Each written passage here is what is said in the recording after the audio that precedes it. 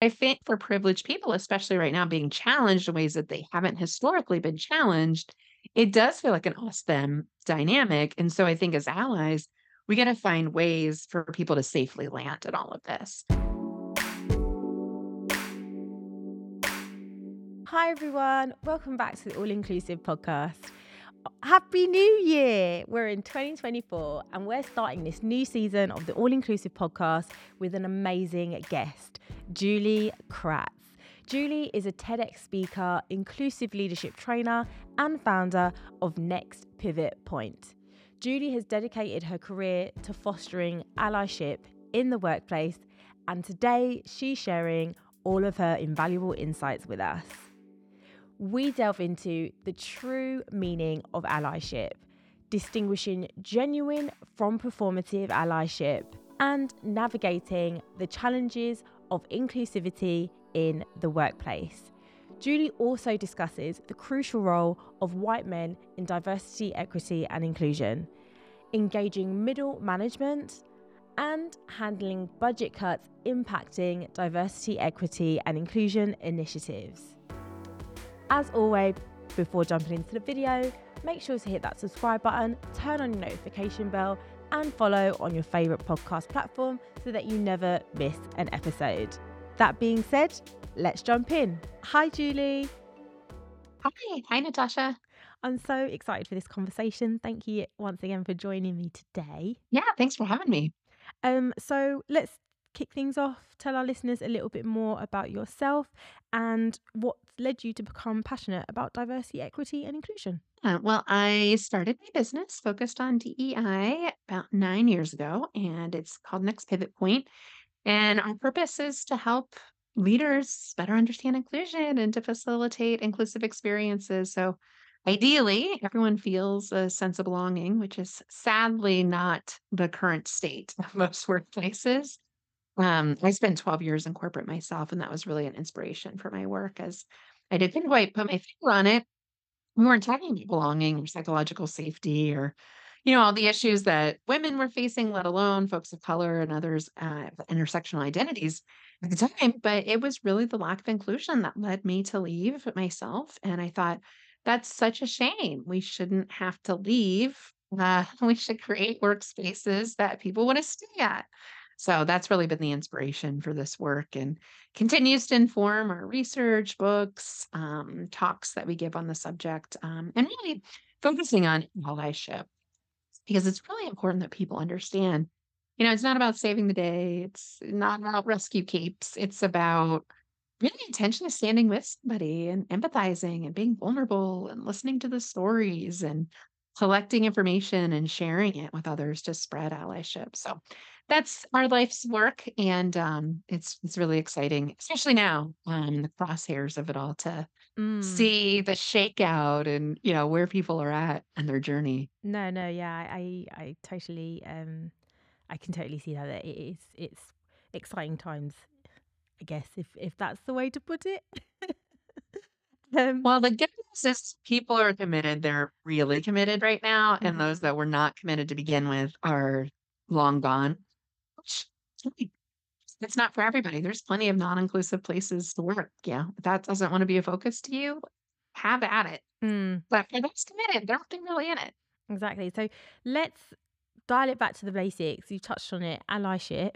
Um, what does that mean to you? Yeah, allyship really is about leveraging your privilege, your power for good. And so thinking about the unearned advantages that you've had. For me, for example, that has been, being white in the conversation about racism, right? I'm not directly impacted by it, but of course we all are. But when I use my privilege to speak into anti-racism work, my voice is heard a little differently as an ally. Right? It doesn't feel self-serving the way other folks unfortunately might be perceived. The same goes for folks that are non-disabled, talking about disabilities and a quarter of the world's population has a disability. What a shame to not elevate that issue, especially in the workplace where it's largely underrepresented. LGBTQ plus, here in the US, there's a ton of terrible legislation that's being passed against the community. And so, how can we stand up against these issues as allies? And it's really understanding where you have power and privilege, and then listening to marginalized groups and finding a way to genuinely support it over time. It's not a one and done, it's not a check the box. That's more performative, where we're doing it as a performance to get the credit. Allyship's the long journey, and it's about doing it, especially when it's not easy. I agree. I think for me, it's very much about like empathizing with that particular underrepresented group or community, and actually taking some action towards creating that change, or towards kind of making an impact, in order to ensure that they feel included and that we're all kind of in it together. I feel like at the moment, when allyship is talked about, there is this performative and genuine kind of action, like the two. um what would you say differentiates, and how can we differentiate between somebody who's kind of just a performative ally, um, and just one that's actually genuine? This is a genuine ally, and they want it to actually help us. Yeah, great question. So, performative allyship, the biggest difference is that is it's self-serving, right? It's usually a one-time only, it ebbs and flows with the news cycle. It's opportunistic. It's often a self-proclamation. You can't call yourself an ally. It's really in the eye of the beholder. And so somebody that's being a genuine ally, by contrast, might say things like, I'm striving to be an ally. I hope to be an ally. I'm committed to being an ally, knowing it's a journey, not a destination. And Mm. so for me, I would never say I'm an ally for people of color. I can only imagine, their eye rolling that would happen in regards to that. It's not about me. And so when we lose our ego as allies and realize I'm doing this because it's important and it's good for humanity, not for myself or my self interest, that's when genuine allyship is really differentiated. I love that. It's a journey. It's not a destination. I think that's quite a key point to remember when we're talking about allies. But I am conscious that in some instances it could be seen as, oh, I didn't mean it that way. Right. So if someone's like, oh, I am an ally, they could easily simply just be like, oh no, I didn't mean it that way. Of course I meant that I'm striving to be a better ally. Do you know what I mean? So it could be simply a play on words, or we do know that there's a lot of instances that have happened across the past couple of months even, where you have organizations or individuals that you feel like they're trying to do well, they mean well, but it just doesn't land well. So, what advice would you give to those that are listening, that are trying to be better allies, and they are conscious of, if they say something in the wrong way, that it's going to be taken in the wrong way? What can they do to avoid that, or what do they do once they've done that? Yeah, I think it's the latter. You're gonna stumble and bubble. You absolutely will make mistakes in this conversation. I've made a plethora of mistakes over the years. And so when we make a mistake, first and foremost, we need to own it. I made a mistake. I apologize, without a but, an and, some sort of disclaimer. Again, it's not about you and your feelings. So if you hurt someone else's feelings, then your job is to own it and apologize. And it's actually really hard in today's age. We don't see a lot of people owning it and setting that example. And so it's really vulnerable. So when you do make a mistake, because you absolutely will, own it, apologize, and then commit to being better. So here's what I learned from this. Here's what I'm going to do differently next time. And if you can have that dialogue, or if you don't know where, if you're really confused about why what you said was problematic, there's a lot of great resources online where you can find credible resources, credible underscore there, but don't put that burden on underrepresented groups to educate you. If you say, one nuance I hear a lot about right now is, person with a disability versus disabled person. What's the difference between person first language and making the disability really central to their identity? There's, and I default to person first language. but I mirror, what someone says. If someone says I'm an autistic person or I'm a disabled person, I will use that language with them. But I tend to default to person first language because I've learned that that tends to be more inclusive, but not all of the time. People have different preferences about how they want to express their identities. And so mirroring the language of the people we're working with is often central to being better. How do you think that like social media and what's happening in society impacts the way in which we perceive allyship and are then actually allies? Oh, for sure. We're totally influenced by that. A recent example, Jennifer Aniston, famous US actor, people recognize her from the show Friends, just said like, oh, cancel culture. She mentioned something about cancel culture being bad and how she was probably going to get canceled just for saying that. And can you imagine, for folks of color, for folks in the trans community, folks of really marginalized communities, how problematic that sounds to come from a wealthy, white, privileged woman. Cancel culture is real. It's an accountability for bad behavior. Not everyone's a Harvey Weinstein by any means. But if you make a mistake, again, own it. It doesn't mean you're a bad person. Like, get rid of that narrative in our heads. We're human. We are wired to make mistakes. And so if we embrace failures, mistakes as an opportunity to learn and grow instead of to be canceled or defensive, but that takes a shift in our culture, and we're quite frankly not there yet. Mm. And I think organizations as well are scared of making that mistake because of the cancel culture. Um but I think that it's important that we explain that we're not trying to catch you out. This is not, Oh. yeah, do you know what I mean? Like it's not, we're not waiting, sitting and waiting for you to make a mistake and be like, aha, see, we told you. Do you know what I Yeah, mean? I Like it, can't wait to get somebody in trouble. Like, rarely does that motivate somebody.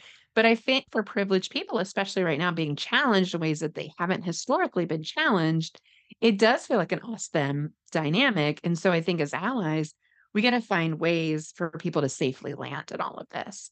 A great example also in pop culture is Lizzo, right? Lizzo has many different intersectional identities but has been called out for unfairly treating some of her workers. Whether that's true or not doesn't really matter, but explaining it and creating grace and space for them to learn from the experience or for them to say, hey, here's what's true, here's what's not true. And rather than judge, how can we be curious to learn and grow from the experience? And that's a hard place for our brain to stay because our brain loves recognizing patterns. It loves to judge, you're good, you're bad, but most of us are good-ish people. We often say in the allyship journey, it's progress over perfection. So if we model that as allies, it's okay to, be curious. It's okay um, to make mistakes. When we model that, we create grace and space for others to also follow that model. so we know diversity, equity, inclusion, the diversity part is about ensuring that we have diverse perspectives in the room and being an ally or kind of striving to be an ally is providing the opportunity for diverse perspectives to be present in that room. And when you see it's not, to kind of speak up, right? So what are your thoughts on, because I'm conscious that we've seen a lot of white men, for example, are scared. I want to put it. That's how I guess that's how I would put it. Oh, it's true. They're scared. Um, but what would you say on those white men being allies and the importance of actually also still having them in the room? No, 100%. If you think about corporate America, and recognizes the global audience, but globally, our leadership teams do not reflect and mirror the populations they hope to serve. It's roughly 80% white men, presumably straight, cisgender, non-disabled. That is not the state of humanity. That is not what the global population looks like. So that's a disconnect. That's a big problem. That's exactly why we need them engaged in DEI work. The I is inclusion. Everyone's included. It's not just for people of color. It's not just for women. It's not just for folks with disabilities, etc. It's for everyone. So if we don't have people with the highest amount of power, privilege, wealth, status engaged in the conversation, then we're not going to get anywhere. Okay, we're going to go nowhere real fast. And that's what we've seen historically with DEI efforts. There's plethora of research that supports the business case. I would call it the human case. Certainly the events of the summer of 2020, it led to a surge in the work, but there's also often a step forward and often a step or two back, with the current pushback and backlash that we're seeing right now by the what I call the loud minority. I don't, it's about 20% of the population that's creating a stir right now. So, point being, we need white men involved. Please do not be scared. And again, be open to embracing vulnerability, making mistakes, being curious and asking questions when you don't understand something. Other allies will help you. You don't have to do this alone. And DEI work is absolutely for you, just as it is genuinely for everyone. In your experience, you work with a number of organizations on their DEI strategies, creating inclusive cultures, and you've also got a book on allyship in action as well. Um, from all of your experience, what would you say is key steps that an organization or a leader can take in order to bring these white men on board? Well, first and foremost, define what DEI is and what it isn't. So this is a huge problem that we're seeing right now is I can, consider it woke, propaganda. People are confusing critical race theory as another acronym. I don't even know how people make these connections, but absolutely it's about social awareness. But it is not CRT is not something that's traditionally taught in corporate settings. It's a higher ed learning program. So there's just a lot of misunderstandings. Understanding the misunderstandings and clearing the air first. So here's what it is. Here's what it isn't. Here's why it's important to our organization. And the list goes on: innovation, talent retention. There's some wonderful reasons we can pull out rather than lip service or the window dressing and the check the box like we've been perceived, unfortunately. And then what's the roadmap of activities? I just was working with a client that has, they're building their 2024 plans right now. What is the content? What are the learning topics? What are key objectives? Right. And let's be proactive about mapping that out versus a lot of organizations like, oh, shoot, it's March. It's Women's History Month. What are we going to do? That Mm, looks as unintentional as it sounds, when you very put on an event reactive. like that. Yeah, it's Yeah. very It's like, oh, reactive. why are we even doing this? Yeah. It doesn't, you lost an opportunity to win. Be proactive, plan a curriculum. We call it right-sized as an approach, a small sprinkle. Hey, here's our monthly inclusion topic. We're going to talk about microaggressions. We're going to unpack what a microaggression is. We're going to talk about why it matters. And then we're going to talk about strategies to diffuse them in the moment. Great learning sequence, right? That could be some short videos. Ideally, your leadership teams may be talking about it. Maybe there's even a scenario to practice. Lots of ways to engage folks. So have that strategy. We call it the what, the why, and the how, just like we would any other strategy in business. Get clear on that first. Okay. And if you haven't done that yet, it's not too late. We're working with a lot of organizations that did a lot of great things over the years, but they've realized like, oh shoot, we forgot that why. And we haven't really planned proactively. That's okay. Start now. You can do that, and you can do that easily yourselves. And then once you have that strategy, really encourage senior leadership to get big on it. And this doesn't take a lot of time from them, but we're big on doing an assessment to figure out where are we, where are our gaps, right? So we're not solving for the wrong problems. Asking the leadership team, what is DEI helping us with? Like, what does success look like so that we can really be intentional about the journey to get there? And then if some senior leaders don't have the skill set, like you said, they're like reading from a script. It's a lot for white men. I get it, the fear factor. Working with them to do, a 360 assessment, you figure out where their landmines are because if they start saying things that aren't consistent with the strategy or dodging questions or saying, "Oh, no, that's not really important," you've lost all credibility. Get the senior leadership team truly engaged and show them that this isn't an us versus them, right? This is we want to help you lead more inclusively, and you're gonna get more from your teams, and you're gonna stay relevant long term. Mm. This is a big moment in talent right now where, you're not gonna be able to continue to backfill positions with white men. Like, historically, maybe you've been able to do that, That is not what the workforce looks like anymore, and it will not look like that, and it will continue to shift and shift, and this is a pain point for leaders. That's what you're used to, the college degree, the X years of experience, the formal package.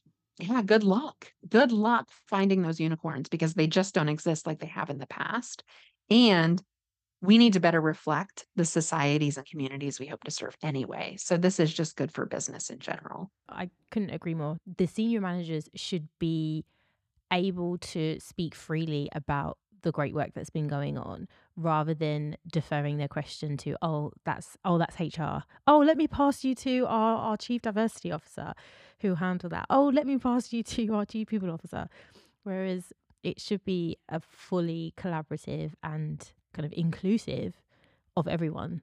I think everyone can play a role.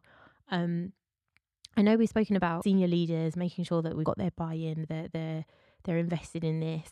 What about middle managers? Because I do feel that we don't talk about very often about how DEI lands with middle managers, and what are kind of the misconceptions would you say that middle managers have when it comes to DEI that you found? Yeah. Yeah, and I just wanted to build off of a comment you said about everyone's job is DEI. I loved a recent interview, that Mattel did about the Barbie movie. The Mattel DEI person said, "This isn't my job to drive this. This is the whole organization's job, and I actually hope 5 years from now, I'm out of a job because everyone's just doing this." Just to underscore, it is everyone's job. So to that point, it's absolutely middle management's job. But guess what? Right? Even if your organization is doing the right things at the senior leadership level, which a lot of organizations are not, there's still some naysayers on those, and even just 1 or 2 can be very disruptive. But Mm. even if you're doing a good job up there and your front lines are probably filled with marginalized and underrepresented people, because that's just the state of our workforce today. Yeah, but who's in the magic middle? Those middle managers. Probably, on average, been in the workforce for about 20 years. um, DEI was not a thing back then. I think this were personal issues we didn't talk about in the workplace. Like, I remember as somebody myself that would fit into that bucket, being told, "Stop thinking about being a woman and just get the job done." It was like identity last, work first, Yeah. and that paradigm has shifted in the last 20 years. So the middle manager has been left out of the conversation, has a lot of misunderstandings about it, has a huge, huge impact on the employee experience at a company. And so if we don't attack that middle layer, and that attack sounds that is probably a better word for that, address. I don't like using violent language, but addressing the middle layer and equip them with tools and information. And this doesn't have to be hard. You don't have to do week-long things. Perhaps we do some 360 work to figure out where their learning gaps are, and then we write a prescriptive learning plan and hold them accountable through their performance review to get better at A, B, and C. And maybe we just focus on a couple priorities. Maybe psychological safety is not good on their team. Here's some tools to help you. Here's some coaching to support you and work through those ideas. Maybe they don't have a diverse team at all. And so they need to work on hiring and recruiting for a better diverse team. Well, how do I do that? Right? Here's some tools. Here's some resources to help.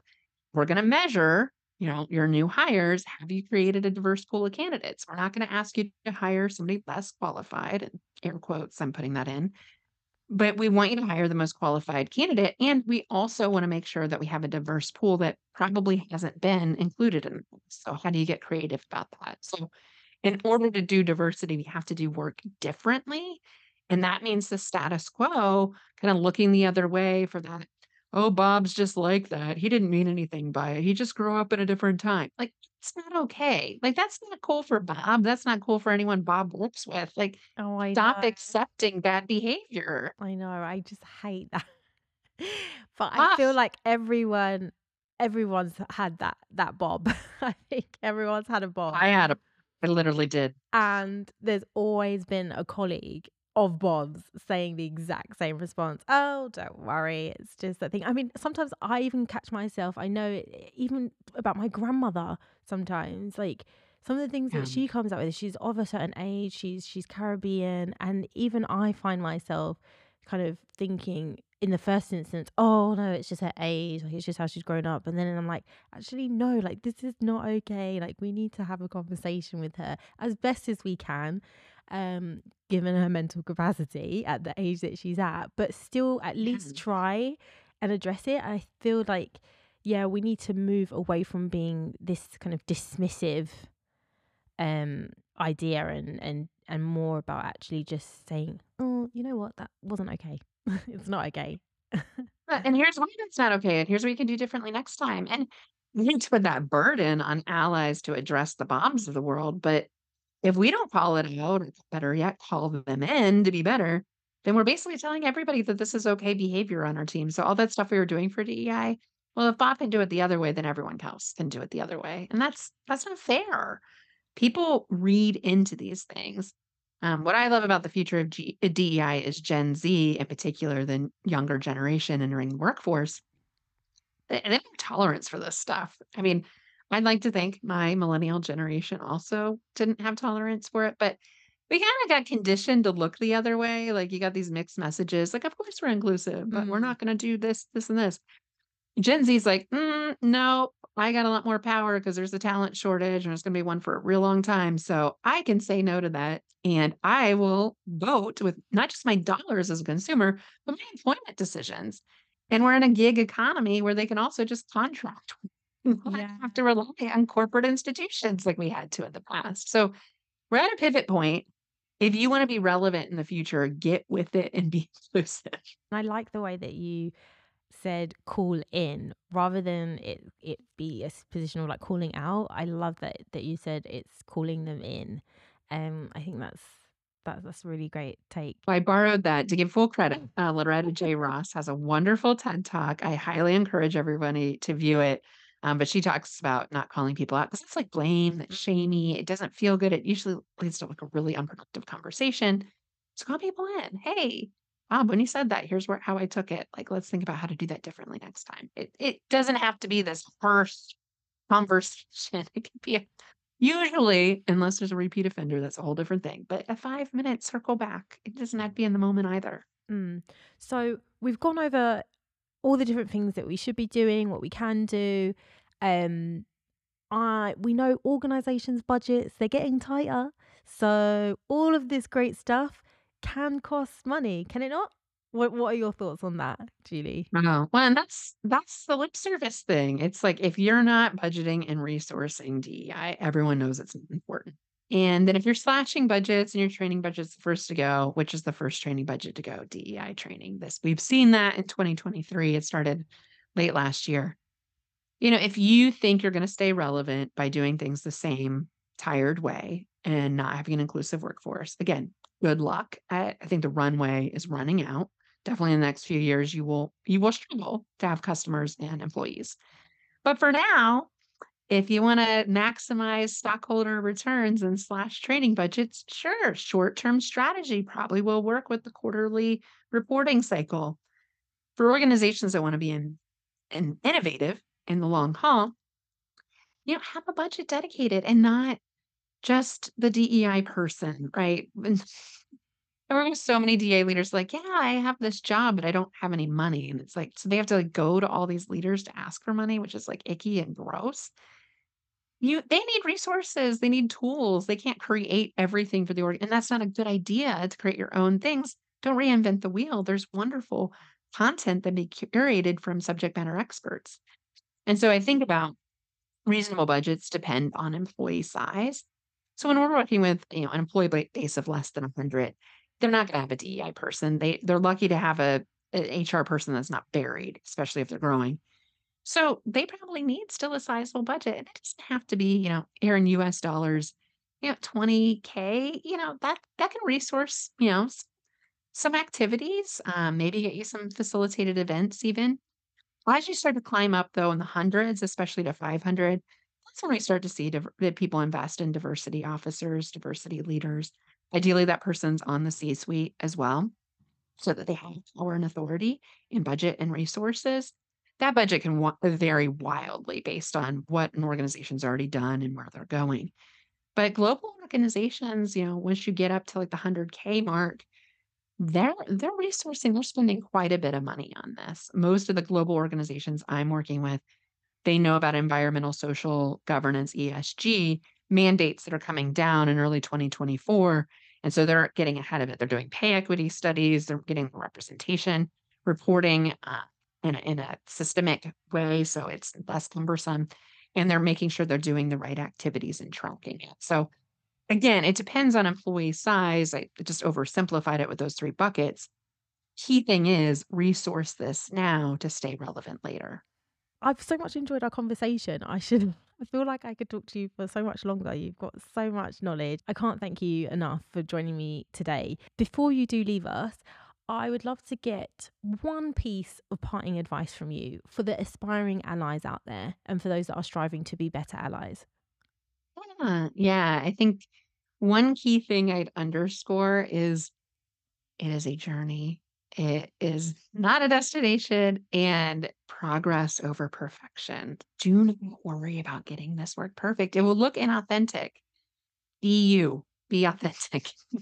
Oh, I love it. Oh, thanks again, Julie. And for those that are listening, if they want to connect with you, how best can they do that? Yeah, easiest way to find me, LinkedIn. I post very regularly. I'm also a Forbes columnist, so you can find me there. Julie Kratz, JuliekRatz, and then nextpivotpoint.com.